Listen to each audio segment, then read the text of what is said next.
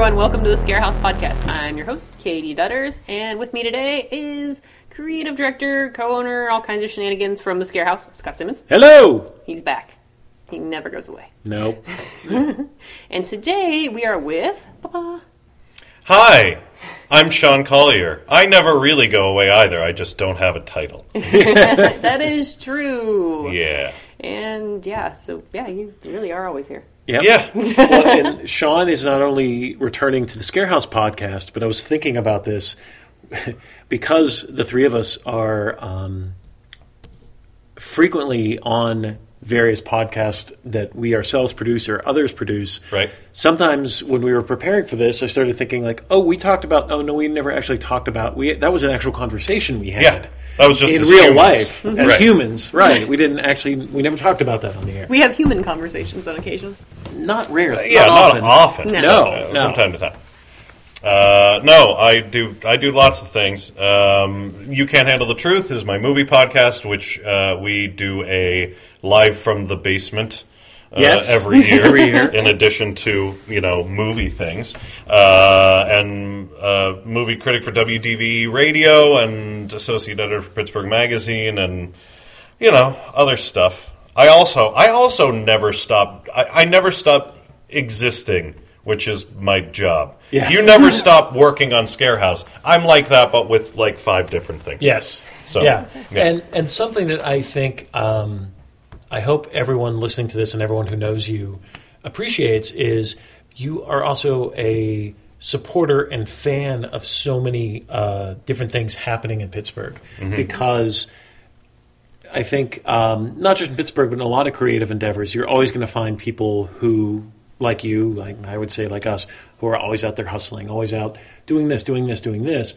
But you are very outspoken about when you find a thing or you find a new endeavor, you are say like, hey, everyone, you've got to check this out. You've been one of the biggest fans of a lot of the stuff that Anne does, for example. Yeah. Or other, and that's unfortunately somewhat rare. A lot of times when you see some of the people who are out there doing stuff, and yes, the nature of what we do causes you have to be somewhat self-promoting. But I've always appreciated how, especially on Facebook, you're like, you should go to this thing. Mm-hmm. I'm not even connected with this thing, really, but go see it because it's awesome. Sure. Yeah. And we've had this conversation a number of times. Far too many people hang out in their house. You know? Mm-hmm. Yeah. And don't go do things. I was talking about this. I ran into both of you at Red Bull Flugtag on Saturday, and this is kind of a snarky conversation, so I won't out who I had it with. I'll take ownership, but it was kind of like, why do I want to trash the regatta? I'm not trashing the regatta. The regatta is fine, but you do go down there and you're kind of like, so why all the people? Fundamentally, it's some boat races. Now, Flugtag was obviously a different event that hasn't happened before. But, there's some boat races, and there's some entertainment, and Smash Mouth. Who doesn't love Smash Mouth? Hey, now. But it's not like, hey, this is the best thing I've ever been to. It's a kind of second-rate county fair that happens to be happening downtown. I'm sorry, I love the regatta. I really shouldn't have said any of that, but here we are. Yeah. And so this person I was having a conversation with was like, why do so many people come out to this? I think there's a lot of people just outside of the city who go downtown 5 times a year. Oh, that's really profound. Who go down for the regatta and go down for 2 pirate games and go down to tailgate at one concert and go to 4th of July. 4th of July. Yep. Yeah. And it's less, this is the great thing, and more people are kind of set in their ways and kind of living their lives. And sure, but there's so much great stuff happening in Pittsburgh that I want more people to experience it. And like you said, a lot of the Uncumber Theatrics shows, Scare House, a lot of arcade where I'm performing all the time as well, a lot of the stuff at Arcade Comedy Theater. I just want people to be there. I want to see places that are doing things that are a little outside of the normal routine succeed. Mm-hmm. And I mean, I don't know what it is. I think sometimes there's this misconception that if you're going to something that's in City of Pittsburgh or East Liberty, that it's extra expensive, or it's and it's. I think I said this myself in a previous podcast. This whole mentality of you can do better, and especially the shows at Arcade Comedy are very inexpensive. You're not spending ton of but so many people will just fall back on, well, here's the thing I know. I'm going to go to this chain restaurant and I'm going to get go get the movie from the DVD thing, Redbox. Thank you. And you go like, well, for that same amount of money, you could have gone downtown and actually seen live comedy or live entertainment or improv. You could have supported some local interesting restaurant downtown. Just shake it up a little bit. The world's not going to end if you go downtown. Yeah. Or cross a bridge. Oh, or a tunnel. Tunnels eat you. I mean, those are terrifying. But I lived in Bethel Park for 3 months, and when I moved there, I was like, it's not a big deal. It's right there. And after 2 weeks, I was like, I don't think it's in Pennsylvania. I think it's in Virginia, not even West Virginia. I think I live in Virginia now. Yeah. Oh yeah. That takes forever. But I grew up in the South Hills. And still, like when I'm going there to visit my parents or go there, there's a certain parts of that process I'm like, whoa. Yeah. That's amazing. So you like movies. That's true. I've heard it. It's a rumor. Contrary to everyone who thinks that I hate everything. Yes. Yeah. That's do like movies. Well, I don't know if we covered this or have ever covered this. Like, when did that start? When did you become comic book guy, hating all the things? Well, when did I become? No, I was going to ask when did you realize you were a movie fan? And the cynicism was going to be a follow-up. No, question. The sad thing is, in the scale of movie critics, I'm not comic book guy. Like, I'm the critic that will say, not calling anybody else out, but I'm the critic that will give Wonder Woman the same score I gave Spotlight, more or less, because I'm not prejudiced against popcorn movies or genre fare. I like all of that. There's just more crappy movies than people want to admit. About half of them, and maybe a little bit more than that, are not that great, and I don't want people to waste their money on them. And I get, I think.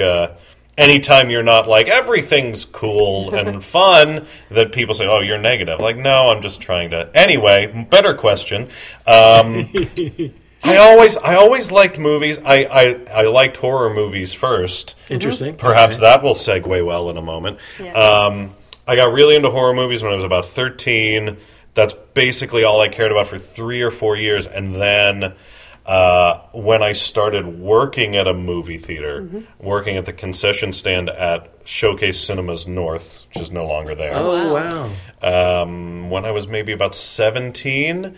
And so that's when I started, everything that was at the theater I would see. And then... I was like, well, if I'm seeing everything here, I should see everything at all the other theaters too, and just got in the habit of seeing everything that came out. Yeah. And I took a film criticism class when I was like 16, and I just movies just captured more of my mind than things usually do. Because like a lot of people, my mind bounces all over the place, and after a while I realized I think about movies way more than anything else, really.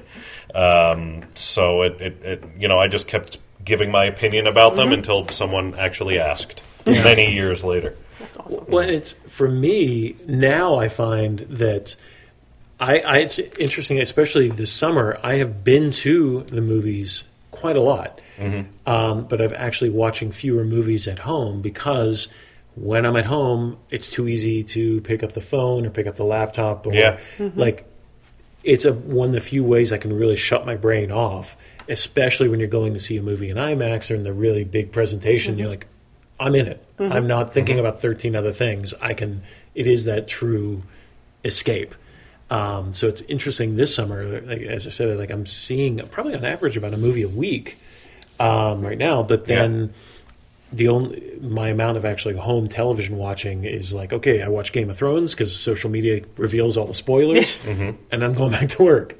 No, and I'm forcing myself now to watch more movies from before I could drive. I was going to ask about that, yeah. Because I don't really watch movies that at home that often either. And part of that is I love going to the movies. Yeah. So as soon as I got a driver's license, I would much rather see a okay movie in the theater or see a good movie I had already seen a second or third time than watch a movie at home. So, someone is shocked at something I haven't seen every day. Yeah. So I'm sick of that. So I said, all right, I'm gonna start because it's if I make one more early millennial, late Gen Xer mad about not having seen the Goonies, it's like Okay, so I have two thoughts on that. Yeah. Number one, being who I am, everyone assumes I've seen every horror movie ever made. I have not.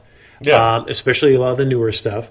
And admittedly, some of that is, I've used this joke before, it's like when you're a plumber and you come home, you're not going to unwind by fixing your bathroom. Like, right. I'm thinking about Scarehouse all the time. I come home, I'm like, no, I'm going to watch Interspace. I'm going to watch something else that doesn't have the scary demons and everything else.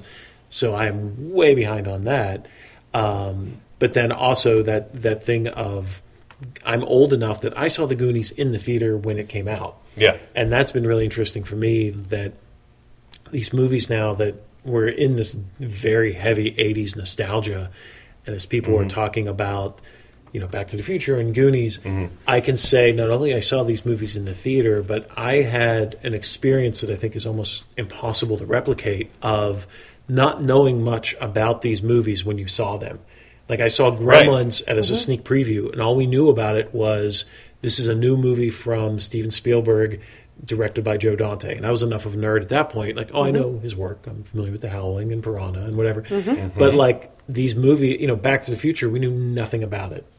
Yeah. And so I love that. And I've ranted about that before, so I won't repeat it, but I'm trying, that's a new thing that I'm trying to do is really avoid trailers, avoid reading buzz, just go in cold, and that really helps. Yeah, the focus, the pre-release hype is not, I think, is automatically a bad thing. Yeah, I like a trailer, sure, but when you have big fans of a property who have watched 6 different versions of the trailer and read updates and seen teasers and really that thing when a Marvel trailer comes out and people like theorize about every image and everything. That's not helping your enjoyment of the movie at all. And I realize, I love that people are passionate about things. There's plenty of stuff that I'm passionate about, but that like people think that is making is adding to their movie experience. It's really just making it harder and harder for those 2 hours to live up to your experiences when you finally get to the theater. Well, and then you set an expectation of, here's what I think the story is going to be, here's what's going to happen, and then when that doesn't happen and you get angry, you're like, but take it on its own terms. That's kind of it's rough. And Dutters, unlike us two nerds over here, you were a fan of movies entertainment, but you do not watch them because whereas we find them very calming and soothing to sit still and focus, that is kind of your hell. Yeah. Oh, really? Yeah, it's weird. I don't sit still very well. And the whole idea of going to the movie theater for me is, okay, I have very limited free time. I'm going to spend 2+ hours at a movie. I think I maybe have gone to bad movies, and it's like I'm going to go 2+ hours in the movie. I'm going to pay way too much for my movie ticket, and I'm going to walk out there and go, that was it? And then you kind of like, so I always have a fear of going into movies. Like there's certain ones, like I'll go see Star Wars, and I'll make sure I see certain ones. But beyond that, I'm like, I might be disappointed. I'll watch it later, and then I forget to watch it later. Yeah. Like then I end up watching a lot of the same things over and over again because I know what's going to happen. See, that's why weird. That's why I exist. I'm the regatta. Right. No, it's fine. That's my job is to tell you whether or not that'll be worth your money. Yeah. And I mean, nothing is worse than a critic whining about people not appreciating critics. But there's a lot of people who say, I don't read reviews because I don't want anything to be ruined. Yeah. It's like, we made this movie for the fans, not for the critics. Like, well, critics are critics because they love movies. Well, not only that, I want to be like, you can do both. Yes. You can satisfy fans and be good. Yeah. Anyway. Yes. So yes, maybe I just need to pay more attention to you. You can lead me. Sure. Aw. Sure. And Dutters will tell you that the team this year is remarkable. It's incredible, but every conversation that I have starts with, it's like insert movie name here. Right. And they all stare at me blankly. I'm like, really? Oh, no. And it's actually gotten to the point for the last couple of years where when we're developing a theme, I actually give everyone homework. Like, Yes. here are the movies you're going to watch. Here's the thing. Yeah.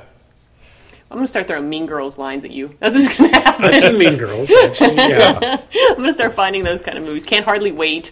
I'm going to Right. find that whole genre of movies and just start throwing. And that scene where they were in the bathroom, and you're going to be like, what? I'm like, ha! I can talk shade about Sean's former place of employment since it's not there anymore. I used to live in the North Hills. Oh, okay. I used was to like, live- which one? All right, go ahead. I lived 5 minutes away from that very theater. I never went there because throughout the 90s, that theater was a little bit it was not in the greatest shape. Oh, no. So I would actually make a point of driving to Waterworks, Waterfront to actually see and when I go to California frequently, and a big part of the reason why I go to LA is quite honestly to see movies, because those movie theaters are just palaces and cathedrals to movie lovers, and nobody talks and everyone's respectful because they all know each other and they are like, oh, I know that guy in the movie, and Yeah. it's No, those were the like, teenage charm movie theaters where this is less a place where art is viewed and Yes. more like you're 16 and you go and hang out and Yeah. you sit and it's crappy and the picture isn't even that great, but you sit in Yeah. the back row and eat popcorn and make jokes with your friends. Yeah. And those had a place. And when I see like a nicer version of that, like Penna Cinema is a nicer Yeah. version of that. Yeah. Where they have replaced the seats, people are decent, but it kind of has that strip mall charm. Yeah. But yeah, we're better now that places that care. Wasn't that a weird moment in the 90s where quality was just not a thing? Oh, like yeah. fast food was terrible Yeah. and nobody Oh, yeah. cared if a thing was good or bad. It was just because Showcase Cinemas North, they took their number of screens and they thought, oh, we can make more money by showing more movies and having more screens. Yeah. So they did not expand. They just took their theaters and in some cases split them into 2 or even 3. Yeah. So the one, like you would have a theater that one time was massive, but had maybe like 4 seats across an aisle and then 3 seats, but then was super long. So then you couldn't sit in the middle of the theater because there was an aisle in the middle of the theater. Like the middle of the screen was the theater.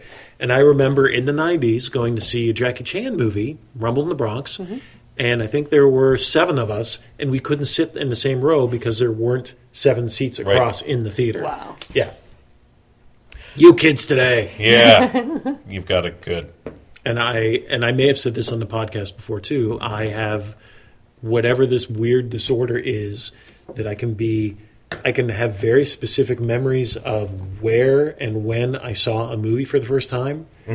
But then like meets what did I have for lunch tomorrow? What did I have for lunch yesterday? What did you have for lunch tomorrow? Or like spend like half an hour with somebody and then like name gone. All of it. Oh, there's certain things I've given up on. And you're public facing. You're both public facing to a degree, but between like that and like working in creative fields, I'm introduced to somebody basically every day, and I already was bad with names and faces, so I just stopped trying. I was like, if they actually care, they're going to like pop up on my Facebook wall often enough that I'll work it out. Right. It's with directions too. I don't know how to get here. I don't know how to get everywhere. I'm just putting it in my phone. Well, you have to do the Pittsburgh thing. If you go to where something used to be, Yeah. then you turn left. Here, you go to where the Millvale Industrial Theater was. Keep driving until it says Etna. Then you just go into Etna until the scare house happens. That's, That's the best. Can I quote you for the website? Yeah, yeah. Yes. How do you get to Scare House? Well, yeah. Although that's not where you park, so what's Yeah. the use of that? yeah. Free parking at the PPG. Oh, wait, no, I'm sorry, the Pittsburgh Zoo and PPG Aquarium. There you go. Yeah. So we're going to try something fun. And As opposed to other podcasts. Allegedly fun. Allegedly fun. I've thought about doing this for a while, and so we're going to try this. And please leave comments and let us know what you think. We're going to, each one of us is going to take a turn counting down our favorite 6 scary movies. Hey, there are 3 of us. So it goes 6 and then 6 and then 6? No, I was thinking 6. I'm pointing. Right. Everyone listening at home can see I'm pointing, so we'll go 6, 6, and then count down. And there see might what be some happened overlaps. there? Yeah, there might be overlap. Yes. And I have 5 on my list. So I have 5. I'm just like, that's not. So I'm going to name. So we get to choose what Katie's 6th favorite scary movie is. I forgot about The Howling. That was one of my. There you go. So when you said that, I was like, I forgot. I love that movie. There you go. Number 6, The Howling. There you go. I have not seen The Howling. What? I know. See, that's what happens. That's why I know The Howling. This is all I can say about The Howling. Is the only reference I had for it was a line in Scream where somebody asked Jamie Kennedy, "What's that horror movie or werewolf movie with E.T.'s mom in it?" And I always heard that line and thought, "Oh, that must," and interpret that to mean the alien mother of E.T. I was like, man, that movie must take a turn. Yeah, that I didn't even notice. That the E.T. characters are in. Oh, you mean the actress who played the human mother? Oh, I see. I see. That's a good one. It's I'm not going to be that. I'm not going to throw out all the trivia, but that actually is a really good segue into me. So I'll go number 6 because The Howling came out the same year as my number 6, which is An American Werewolf in London. You've seen that? At the end of this, I will reveal which from each of your lists I have seen. Okay. Just so that you don't make that noise 12 times. I might. Yeah. I just shake my head. He'll know. It's okay. Yeah. No, and I'll say this, quoting something Edgar Wright said, whenever asked to rank your favorite movies, I could get asked the same question next week and have a totally different list or different order. But as I was thinking about it, I thought, okay, I feel comfortable putting An American Werewolf in London at 6. One of the few, if not arguably the best movies to combine humor and horror in a really interesting way. And, because the scary stuff is really scary. And as I've gotten older, and this will be a recurring theme, and I watch that movie, I can really appreciate the bizarre rhythms. And, it does not go where you think it's going to go. It is aged very, very well. So my number 6, An American Werewolf in London. Sean Collier. And by the way, I wanted to be different and thoughtful and nerdy, and then this is going to be a fairly predictable list. But the things I wanted to put on if I hadn't seen all of the greatest horror movies of all time, I thought about, because these are the nerdy picks, were The Abandoned. Nobody. Oh yes, I'm a big fan of that one. You're talking the one from it's Easter. It's somewhere in Europe. It's made in 3 countries. Yeah, with the it has zombie doppelgangers. Yes, doppelgangers. In fact, this is good. Here's how weird this is. There is actually a character in the Scarehouse trailer that just dropped that is actually heavily influenced by the sister in that. Because when we were looking at it, in fact, The Abandoned has been a big reference point for Scarehouse trailers over the years. So that's absolutely something to see. Yeah, I'm not going to tell you it's my 6th favorite, but it's really good. Right at Your Door is a movie that nobody has seen about dirty bombs go off and the husband's at home but the wife's away and he waits as long as he can, but then he has to seal off the house to keep the things out, and then she comes home as soon as the house is sealed. Really, really good. Green Room from last year was really great. Love that. And High Tension, which has been completely forgotten but was terrifying at the time. I have not seen that, but I've heard good things. Yeah. And Green Room is fantastic. I actually saw that in the theater, and that was incredibly. That is a movie that's so intense and so good, and it's available on, I think, Amazon streaming. And I keep seeing it. I want to watch this again, but I'm in kind of I'm relaxed. I don't want to have that level of. But good stuff. So then the actual predictable choices. My 6 is Halloween. Okay, it's that low because It actually, when I watched it at Row House Cinema. It's the first time I'd seen it in the theater. When you really evaluate it again in 2017, it's a little thin, story-wise. But protagonist and antagonist are so good. Michael Myers is great. Jamie Lee Curtis is great. I'm sure her character has a name. No one knows it. It's just Jamie Lee Curtis. And Dr.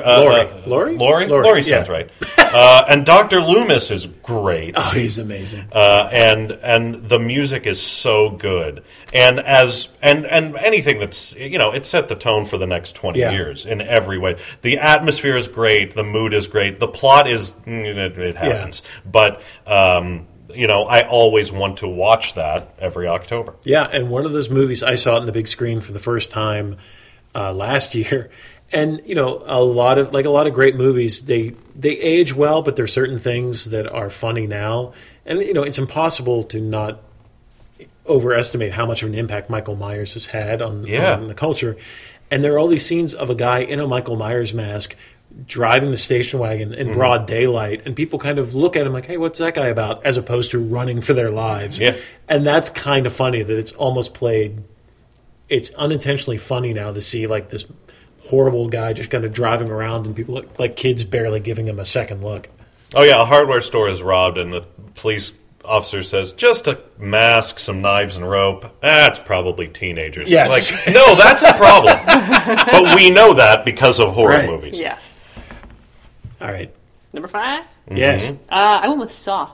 Oh, interesting. Saw. I like that. Yeah, it was one of the first really that was smart and just horrifying. Like the imagination, especially for the first couple. Yeah. Like it got a little as they do, but the first couple it was just like that is so smart. Like I never would have put that, and then this is that's a cool way to torture somebody. Yeah. But like the scene with the needles, it just always sticks in my head where she had to reach into the needles, and it was like So there's like those images that stuck with me. And I think it gets a bad rap for the whole quote unquote torture porn thing, but.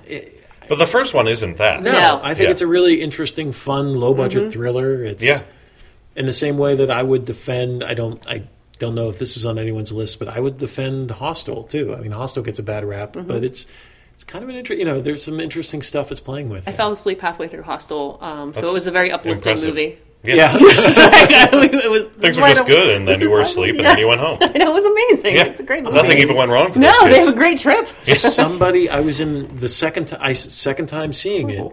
Somebody fell asleep in my screening of Dunkirk. Ooh. I don't know how that's even possible. Yeah. Like not even a qualitative thing. Like it's the loudest movie in the world. Like how do you? So saw the first one.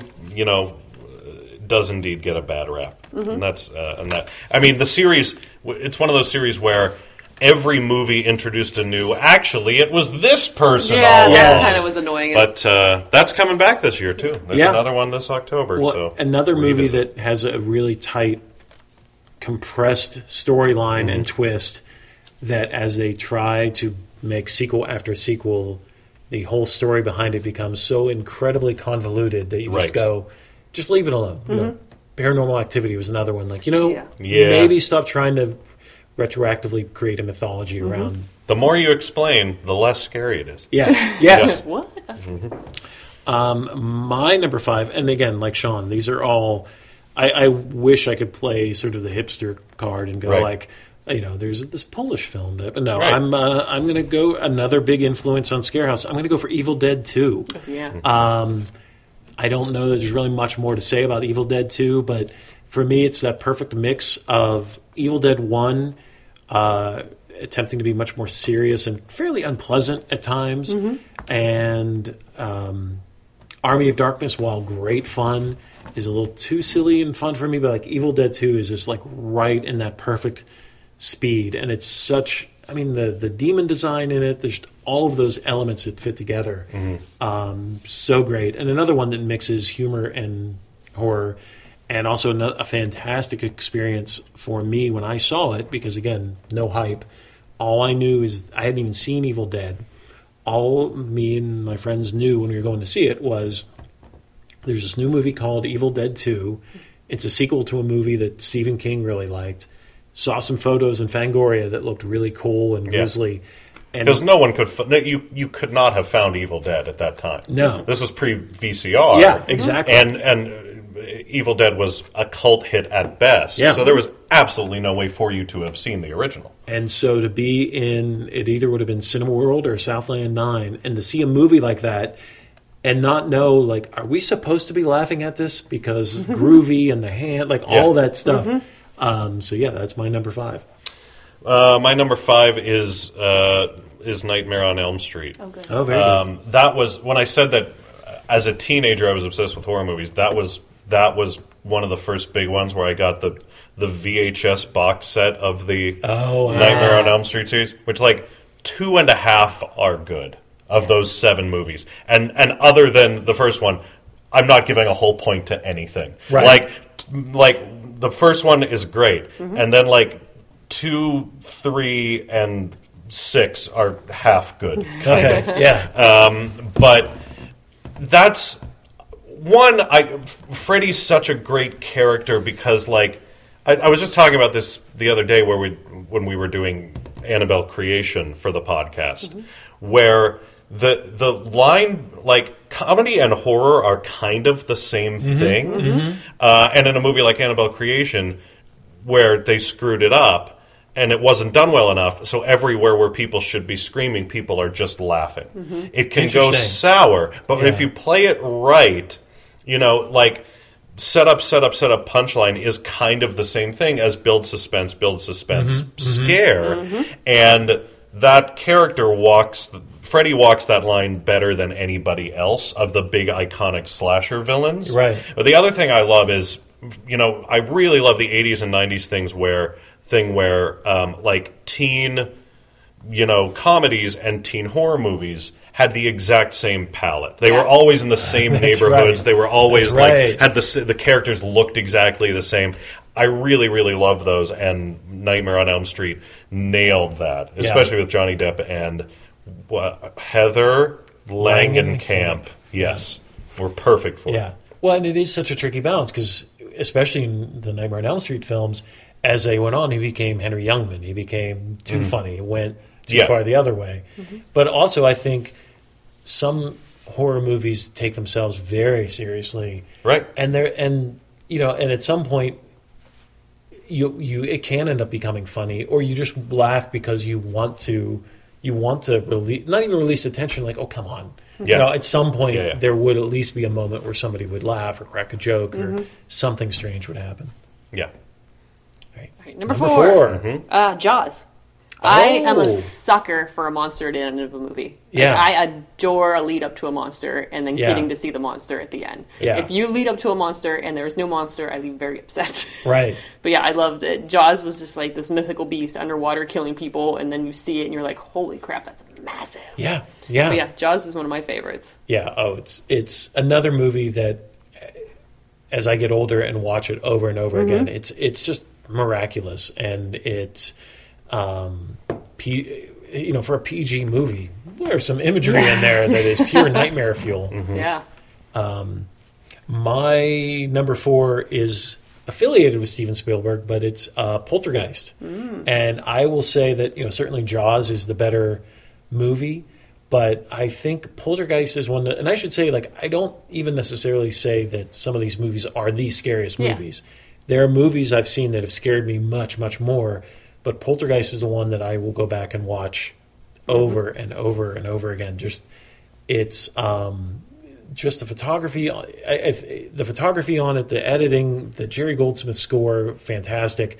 But also one of these movies that I love that made the supernatural and the haunted house, or just like with Jaws, feel very relatable. This was not teenagers going into the abandoned house. This was 80s suburban house, and yet again a clown. And you watched that at the time, and it was incredibly relatable, and I'm a big fan of it.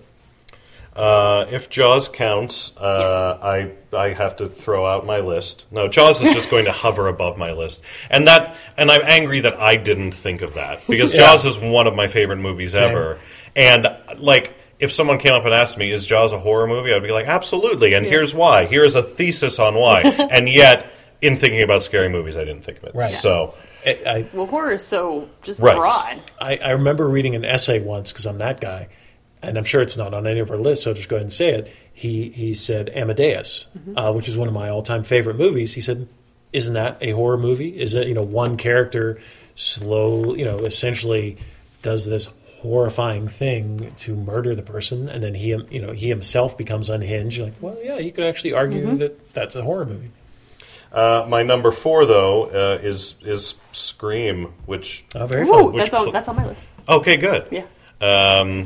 Because we were born relatively close to the same year. Yeah. So that's that was giant for anyone not born before the 80s, not growing up in the 80s, but born in the 80s. Scream was a really, really big deal, and was kind of the horror movie that got a lot of buzz when you were just old enough to be aware of that. Yeah. I just rewatched it because I had the flu, and for some reason I went, I want to watch Scream. Yeah.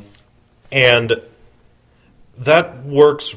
It holds up, and it works so well on a bunch of levels at the same time without trying. Well, not without trying, seemingly without trying, because it does completely, on its surface, it's a thing that deconstructs slasher movies. And as a comedy, and does that perfectly. It's a great comedy. That's why Scary Movie was so unnecessary. Scream was already that. Yep. Yes. But then it also totally works as a slasher movie, too. When it's just being scary, it completely scares you. And I was browsing the IMDb trivia because I'm that nerd, and reading a little bit about how, especially Angelo Badalamenti, who did the score, and the screenwriter, put a little bit of a Western in it as well. Oh, interesting. In the tone and in some of the structure. It does so many things at the same time that I still love it. And that cast is great. I know they all kind of suck as performers, but in there, they are perfect. But even within paying sort of tribute to the 80s slashers and 90s slashers, that's kind of what that's the style of acting you would get. You would get a lot of TV stars. And, Very good. Number, what do we got? 3? 3. 3. Blair Witch Project. Oh, very good. I'm glad this is on somebody's list. Yeah, because Blair Witch Project hit right when the internet was starting, so Yeah. you couldn't go anywhere and go, is this real? Did this really happen? And it was so minimally done, but you're like, what's happening? You're on the edge of your seat the whole time, wondering what in the world is going on in the back of your mind. Is this real? Could this be real? Maybe it is. Maybe it's not real. But just the whole time, and how long they fooled people into thinking it was real. Yeah. That went on for a long time. I'm a big fan of that movie. It was very close to making my list, and I know a lot of people don't like it, and I think the reason they don't like it is, of course, you don't see what it is, and that's sort of classic scary movie, with Jaws and everything else. You build up all that anticipation, but at some point it's sort of understood, oh, you're supposed to show the big monster. Well, what if you didn't? And and also, like you said, it just ushered in such a whole era of found footage and everything else. But I remember the build up to that, and just, it's one of those movies that, for me at least, it was like a time bomb. It was like a delayed response. Afterward, it was still sort of in my brain a little bit. And it's the closest I think I've ever had in a theater to experiencing real dread. That shot towards the end where the camera pans up and you see the house, my stomach actually dropped in a way that it rarely happens. There weren't many movies that were shot in a POV point of view either. No, that was one of the first ones to do that. I mean, speaking of stuff that was influential, that kind of became the horror trend of the next 20 years. Yeah. And we like to rip on stuff like Paranormal Activity now because there have been so many. But the first Paranormal Activity was really, really scary. Yeah. And by the way, is the most profitable film of all time. Yeah. In terms of return on investment, because it cost $15,000 to make and it made $200 million. Yeah. So, and that no scrap of that exists without Blair Witch. Yeah. And I think sometimes the movies, especially the found footage movies for me personally, but sometimes a movie might not even necessarily work, but there will be one image or one thing that just goes, oh, all right, new nightmare. And for me, it's at the end of Paranormal Activity, that shot of her actually being dragged by the leg out of bed. stuck with me for a while. That was that, and this will surprise a lot of people.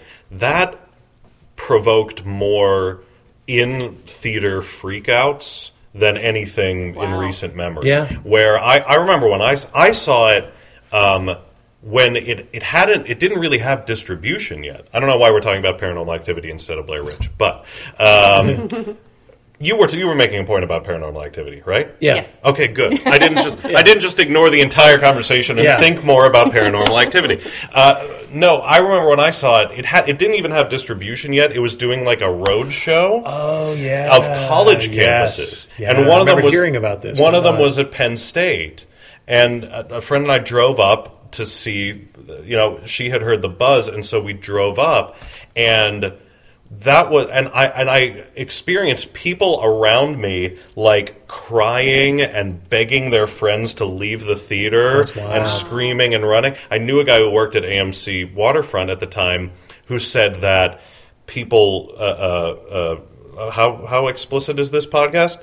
People were like peeing themselves in seats. They cleaned up vomit from people. Wow. He said there was one guy who wouldn't leave the theater, who like had clawed onto his arms, and the credits ended, and they had to like go in and talk him down to get him to get up and leave, because that was because found footage in the theater really messes with some people. Yes, and the filmmakers of Blair Witch had nothing to go on there. They were just like, maybe this will work, and made a movie on it, and it totally did. And I'm a big fan of. I have the original DVD. I don't know if any of the stuff is still on current editions, but digging through the making of Blair Witch, I highly recommend, because the whole process of how the movie came together, when their original intent for that movie was to make it almost like a In Search Of. Like, it was actually going to be an hour-and-a-half narrative documentary, and all this weird stuff that ended up becoming the movie would just be the B-roll to support it. So there'd be interviews with people, and they're like, what do you think happened, police officer, this? And it was in the process of editing where they said, what if we just put the weird, what if we just put all the POV stuff together? I think that could make a movie. So on the DVD, what was the original cut of the movie aired, I think it aired once or twice on the Sci-Fi network, but it's its own weird special feature. But then also listening to the commentary track on how they made it, how they like so incredibly low tech, like just literally at one point them hiding in the woods playing stuff on a tape deck, like and it works so well. And interestingly enough, the latest Blair Witch did not work nearly as well for me. No. I think because on one hand, it felt so much more contrived, and like the camera moved around more than it did back then. I'm like, well, that makes even less sense. And there was so much like sound design and extra levels of special effects and things. Like, nope, that's not what a Blair Witch movie is. It's not supposed. You shouldn't be in the theater and have this whole Dolby surround sound mix going all around you. Like, no, you just lost me. So we're up to number 3. Yes. And you're up. Oh, I'm up because you were also okay. Oh, I actually have. No, we're just at 3. We're at 3. Yes. What's your that's right, because you said Blair Witch. I'm sorry. I got so excited. I have a good segue off of P. I'm going to say The Exorcist. I'll be shocked if this is on anyone else's list. I've never seen it. I know. Yeah, I've seen that one. I would be curious to hear your response to Exorcist, because it's probably hard to watch it now, because what makes the movie work so well then is for the first hour and a half or so, there is sort of a mystery of like, oh, is this person really possessed or not? Yeah. Just like we were talking earlier about Michael Myers. Now you go back and you're like, oh, yeah, she's possessed. Come on, get to it. Right. But everyone knows The Exorcist and knows why it's so scary, but I think such an incredible movie when you think about it's shot it's not found footage, but there's not a lot of like extravagant camera moves. I mean, it's handled and it's shot and performed like it could just be a early 70s adult drama, and it just so happens that behind the door all this horrifying scary stuff is happening. It's so realistic. The acting in it is not only top notch, but again, another movie that's not just a bunch of teenagers in the woods. It feels very real, very relatable, and for me, absolutely terrified me. I was not raised Catholic. I'm not a particularly religious person, but something about that imagery of the demon really seared into my brain, as anybody who's been to Scarehouse the last few years can probably tell. Certainly. Demons. My number 3, here's my only hipster choice, is my number 3, excuse me, my number 3 is It Follows. Oh, very good. Which, like, I walked out of the theater and rapturously declared it the best American horror movie since Silence of the Lambs. Oh, wow. So I wonder why Silence of the Lambs isn't on my list. Anyway. Yep. But, have you both seen it? No. Yes. Okay. It's a movie. Yeah. Oh, yeah. You should see that one. It's... I mean, that scared me in a way that I didn't think things would still be able to scare me, you know, at 29 or 30 or however old I was when I saw it. It's perfect, you know, it's a perfect use of that throwback style. It has that, you know, that 80s, that commenting on the 80s style to it, and sounds great and looks beautiful, but it's a fairly original concept. I love when there's a horror movie that isn't about zombies or demon possession or creepy houses, when it's, you know, you haven't seen it, I won't spoil it for you, when the bad thing in it is completely original, which is the case here, and is done so effectively and in a way that leaves it open to interpretation, which this won't make any sense, so it's not a spoiler. A lot of people say, oh, this is like a movie about STDs, right? And the way that I'm blanking on his name. He has 3 names. The last one is Mitchell. David Robert Mitchell. Sure. I'll look that up later. It says, like, if you want it to be about that, go ahead. Yeah. But, like, he won't say, this is what I'm saying with this movie. Yeah. And it's so open for that. And that's the way to play into a lot of people's fears. Yeah. That's what Carrie does and The Shining does. It's about... It can be about a bunch of different things that scare you.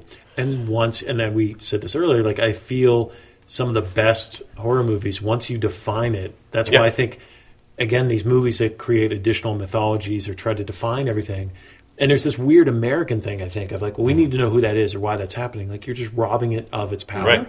Some of the best, you know, Blair Witch being one we've mentioned already, the best horror movies is, oh, why is this happening? Or why is it like, I don't know. Like, but it's scary and just go with it, so...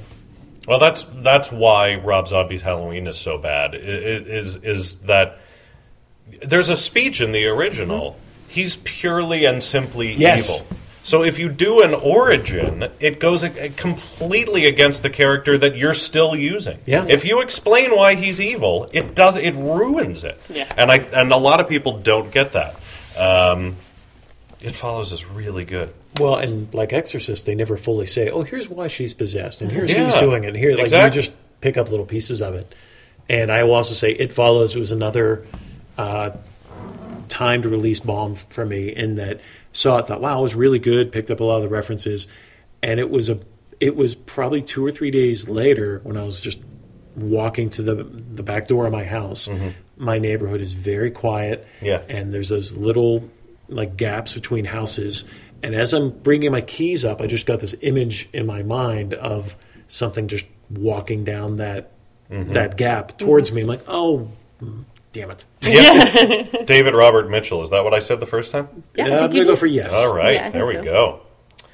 That's number 3. Yep. Number 2, I have my Scream. Yeah. Red Scream in it. Yeah, because it's so funny how it totally was my generation. Like, yes, it was everything. Like, I was like, identify with this, identify with that. But then, like, you toss in a horror film with it. You're like, how did you do that? And, like, the point where, I can't remember his name. He was, he was one of the killers, and he's just covered in blood. The one that was in Scooby-Doo. What's his face? Matthew Lillard. Thank you. I was the guy, that's how I know you, the guy from Scooby-Doo. Yeah. I saw that movie, and just, like...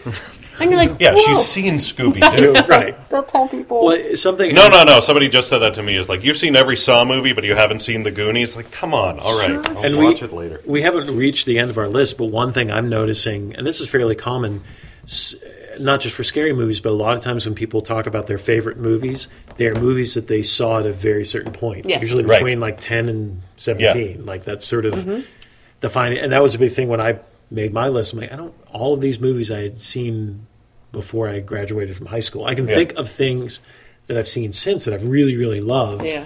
Like Babadook and stuff and The Descent. But like, for some reason they don't necessarily form in my DNA because like I was already a grown-up when I saw those. Yeah. So yeah. you know, no matter how weird they were, you were kind of like, oh, I want to be these kids. Yes. Yes. And like anytime a horror movie can be like, I want to be these kids that are getting killed, Yeah. and occasionally killing each Yeah. other. Yeah. But like, it's still so cool, and that's why look, Halloween and Nightmare on Elm Street are on my list too. Yeah. It's like somehow when you hit that, like, it's a teen like wish fulfillment fantasy just with murder for Yeah. some reason that Yeah. really, Like, who really didn't want to works. open their garage door with somebody in the doggy door? Yes. Yeah. Of course. Yeah. I love that scene. Well, and I've said this before in the podcast. I think, especially now, the appeal of Walking Dead and all these zombie movies is not scary zombies. It's they want to. You want to be Daryl. You want to Right. like be driving down on a motorcycle and no rules and pew pew. Yeah. Yeah. My number 2 is the original Alien. Oh. Not only one of my favorite scary movies, but one of my favorite movies Sure. altogether. And I think it is still, even with all this world of CGI and everything else, it is probably, I think, one of, if not the best films to really make you feel like, where the hell are they? Like the set, not only the character design, but especially the set design when they go to the planet and they go in the ship. You just feel like this feels so Lovecraftian and otherworldly. Like it doesn't feel like a set made by human hands. And just, again, another example of there's Ridley Scott himself screwing it up. He's made all these movies trying to define every last little thing and spell it out. Like, no, what makes that original so terrifying is you know very little at the end of it. You don't know what the engineers and the creatures were. You don't know where the eggs came from. You don't know what the alien is. You don't know if it even died. It's just Right. this thing happened and that one person got out. And it's an incredible movie. Yeah, yeah. The more you explore, often, the more it's when that one that came out this year, which was real bad, Alien Covenant. Is Yeah. that Yeah. the one? Where it was like, hey, you know how Rogue One took an interesting thing and explained it at movie length? Okay, you had that idea. You think your universe is as interesting as the Star Wars universe. It's not, but you had that idea. Yeah. Why is it going so slowly? Because he wants to make that a 5-movie arc. Yeah. And it's like, if Star Wars had that thought and did it in 2 hours, you're going a little crazy, especially when it does undercut the impact of the original. That said, the original is so great and is is really terrifying at Disney World, because at Hollywood Studios in the Great Movie Ride, which is one of my has been my favorite. In fact, I remember a moment at what was then MGM Studios in Disney World that was part of like the DNA of me loving movies, coming off of the Great Movie Ride. There's a point where that car goes into the ship, Into the Nostromo, yeah. and the alien comes down at you from above. It's terrifying, and so convincing. That everything about Alien is pure terror. Yeah, and I think that I will become so angry, flat out angry. I'm obsessive sometimes. If a movie if a movie's just bad from the beginning, like meh, all right. But if a movie is actually chugging along and has great potential, and then it just starts falling apart, and that's the way the new Alien movie was for me. The first 40, 45 minutes, like, okay, you're with me, you got it. By the end, and I rarely do this, I was actually kind of swearing at the movie in the audience. Fortunately, it was by myself, but at one point, like I didn't even realize I said it out loud. And I think it was when they had the alien in broad daylight, all CGI'd out, and just I'm like, come on. You can't create, like, the alien is this perfect killing machine, and you just have it walking in the middle of the doorway like, hi, everybody. Yeah. Also, breaking news that you may not be aware of, Sean Collier, that ride is gone. No, it's not. It's gone, yeah. The Great Movie Ride? Great Movie Ride, they just retired it, I think, last week. What? Yeah. Like Disney announced... I'm not finishing the list. They... Just flip a table and walk out. They retired the ride. Some lucky fans actually got to walk through it and take photos. And it's being replaced by a Mickey and Minnie themed experience where they said at D23. Oh, boy. They said at D23 they're trying to create it to feel like a 3D movie experience, but people won't wear glasses. But yeah, the actual... Sorry to break this to you, but that ride... this is how I felt when I got rid of the Jaws ride at Universal. Will close on August 13th to make way for Mickey and Minnie's Runaway Railway. Yes. Well, shit. Well, no, that's why I was down there last January, and I had heard that there was a chance that it might not last forever. And so in a 5-hour trip to the park, I wrote it 3 times because I was like, I really want to sear this in my mind. Yeah. And then I came back and people were like, they're never going to close that. That was the flagship ride. Yep. That's like the big old golf ball thing at Epcot. That is their signature thing. There have been rumors about that. So and I'm gonna miss it by 6 weeks because I told you I'm going down there the first week of October. Yeah. That's closing mid-August. If I had known, I would have bumped this trip up, even though I went on it 3 times last year. Yeah. Because that said, it was. How long is this podcast going to go? It was dated. It was sitting in a cart and looking at animatronics, which in 2017 is. And I'm sad about the Jaws ride too. That said, the Harry Potter stuff is so much more amazing. Incredible. Yeah. But yeah, and I fully support it, but it was also like, pour one out for Jaws. Yeah. Yeah, you do kind of wish that there's a way to preserve scraps of that. Yeah. You know? That okay, take it away, but make like a walking path where Jaws still jumps out at me so I can... Yeah. Anyway. Well, we could do a whole other podcast about that, but the... Theme parks, another day. The Wizarding World, there are actually references to the Jaws ride in that area. I've heard. I'm going back down there mainly for that, but we'll talk more about it. Anyway. Tangents. Number 2. Number 2 is Psycho. Oh, very good. Because I have to have that's the exception. Is that at some point I got really, really into Hitchcock. I haven't seen all of them, but I've seen many more. You know, I've seen 12 or 15 Hitchcock movies, which is very unusual for me. Yeah. Among the classic directors. Psycho is one of the best films ever made, and is one of those where Roger Ebert used to do like hours and hours long commentaries where they would have a conversation about practically every shot because there's that much to say about every shot. And it's, if you listen to I think it was called Inside Psycho podcast, was a short form podcast last year.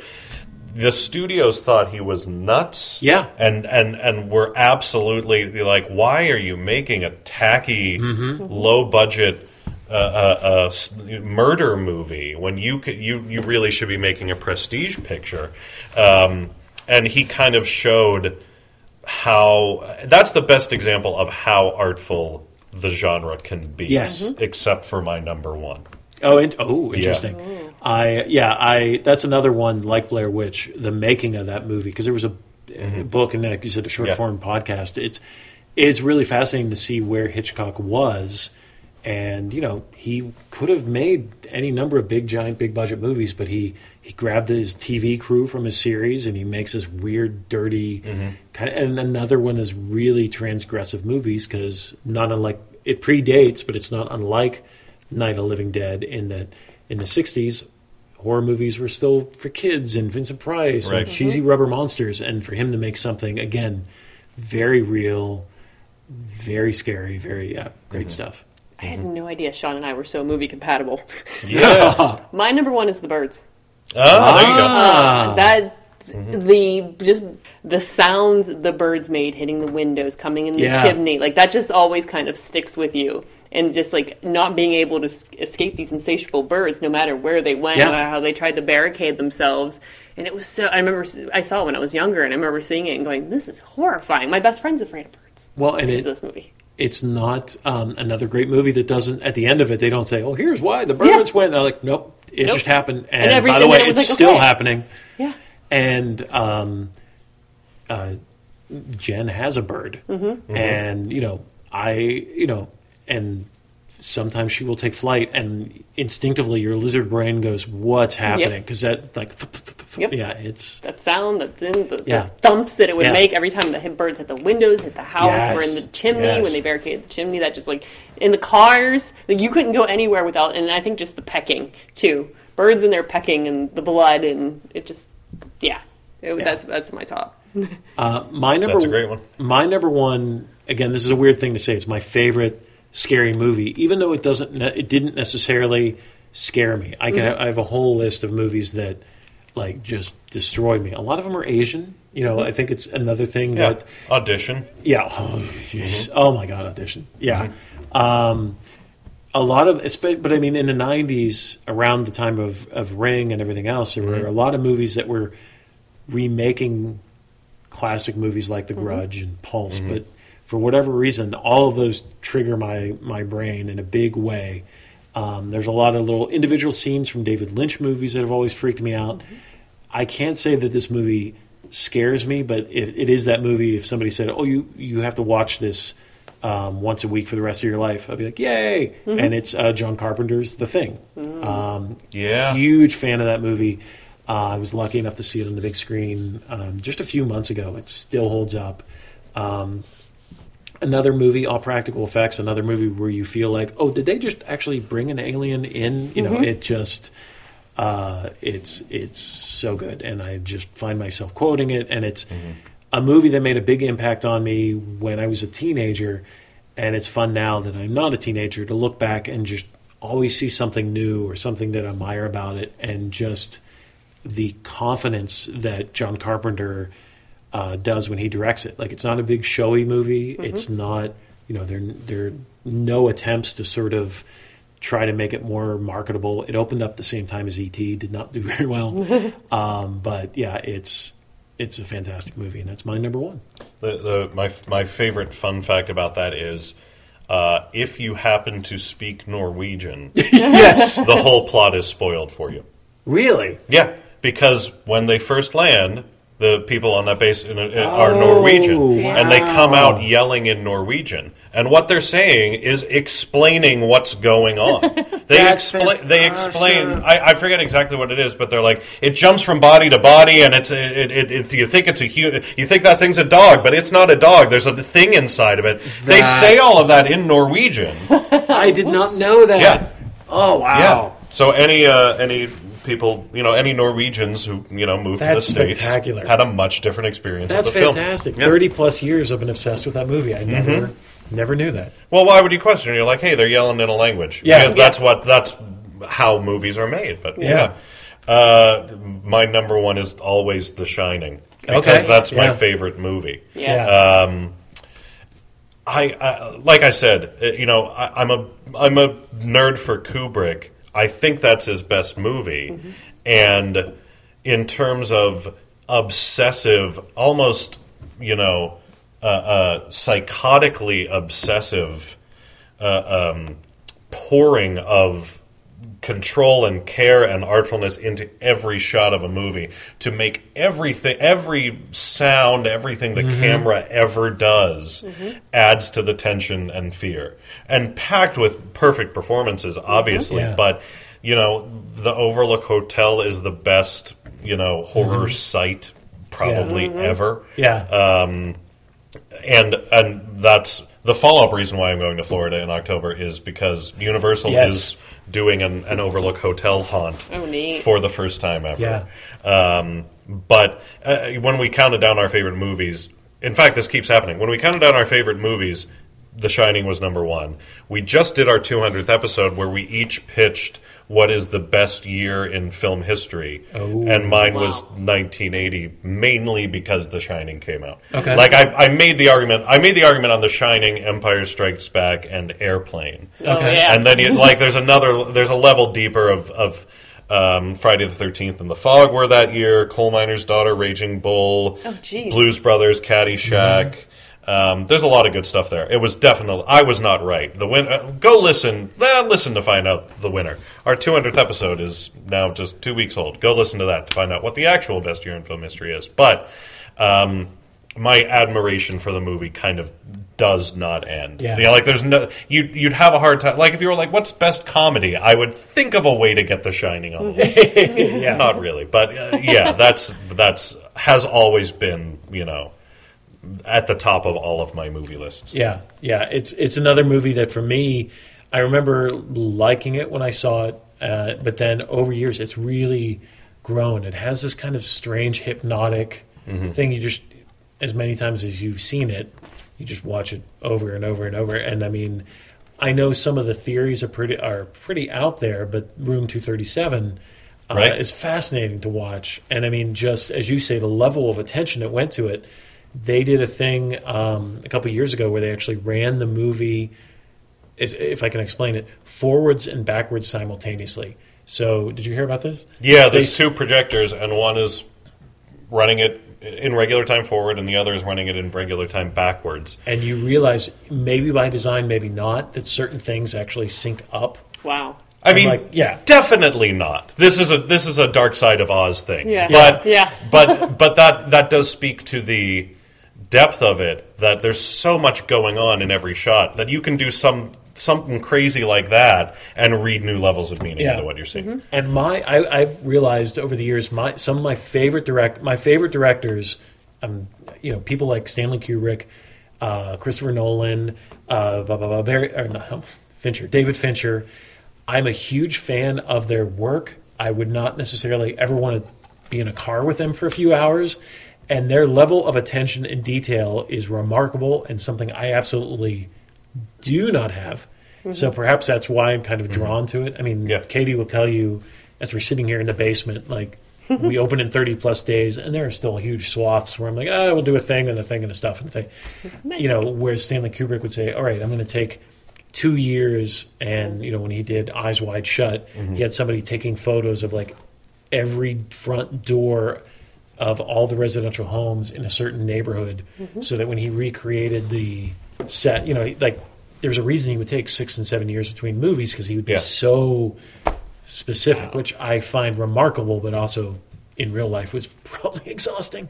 One of my favorites is the layout of the Overlook Hotel was deliberately impossible in ways that you would never notice watching it, but your brain might pick up on a little bit that like a corner would come out of nowhere, or the layout of the building was such that it couldn't happen, and this wasn't and with the way he had attention to detail, that has to be deliberate, right? Yeah. But this was not discovered until the mid-'90s, when someone made a map for the video game Doom and tried to painstakingly recreate the Overlook, oh my gosh. and was like, wait a minute, they go into the office and there's a window, but the office is in the center of the building and there's all these doors, but then he turns around a corner and sees that if you look, there's nothing on the other sides of those doors. And no one had really become aware of it until someone sat down and tried to map it out. Wow. It actually surprised me. I thought about putting Shining on, if you ask me next week, Shining would probably be on this list.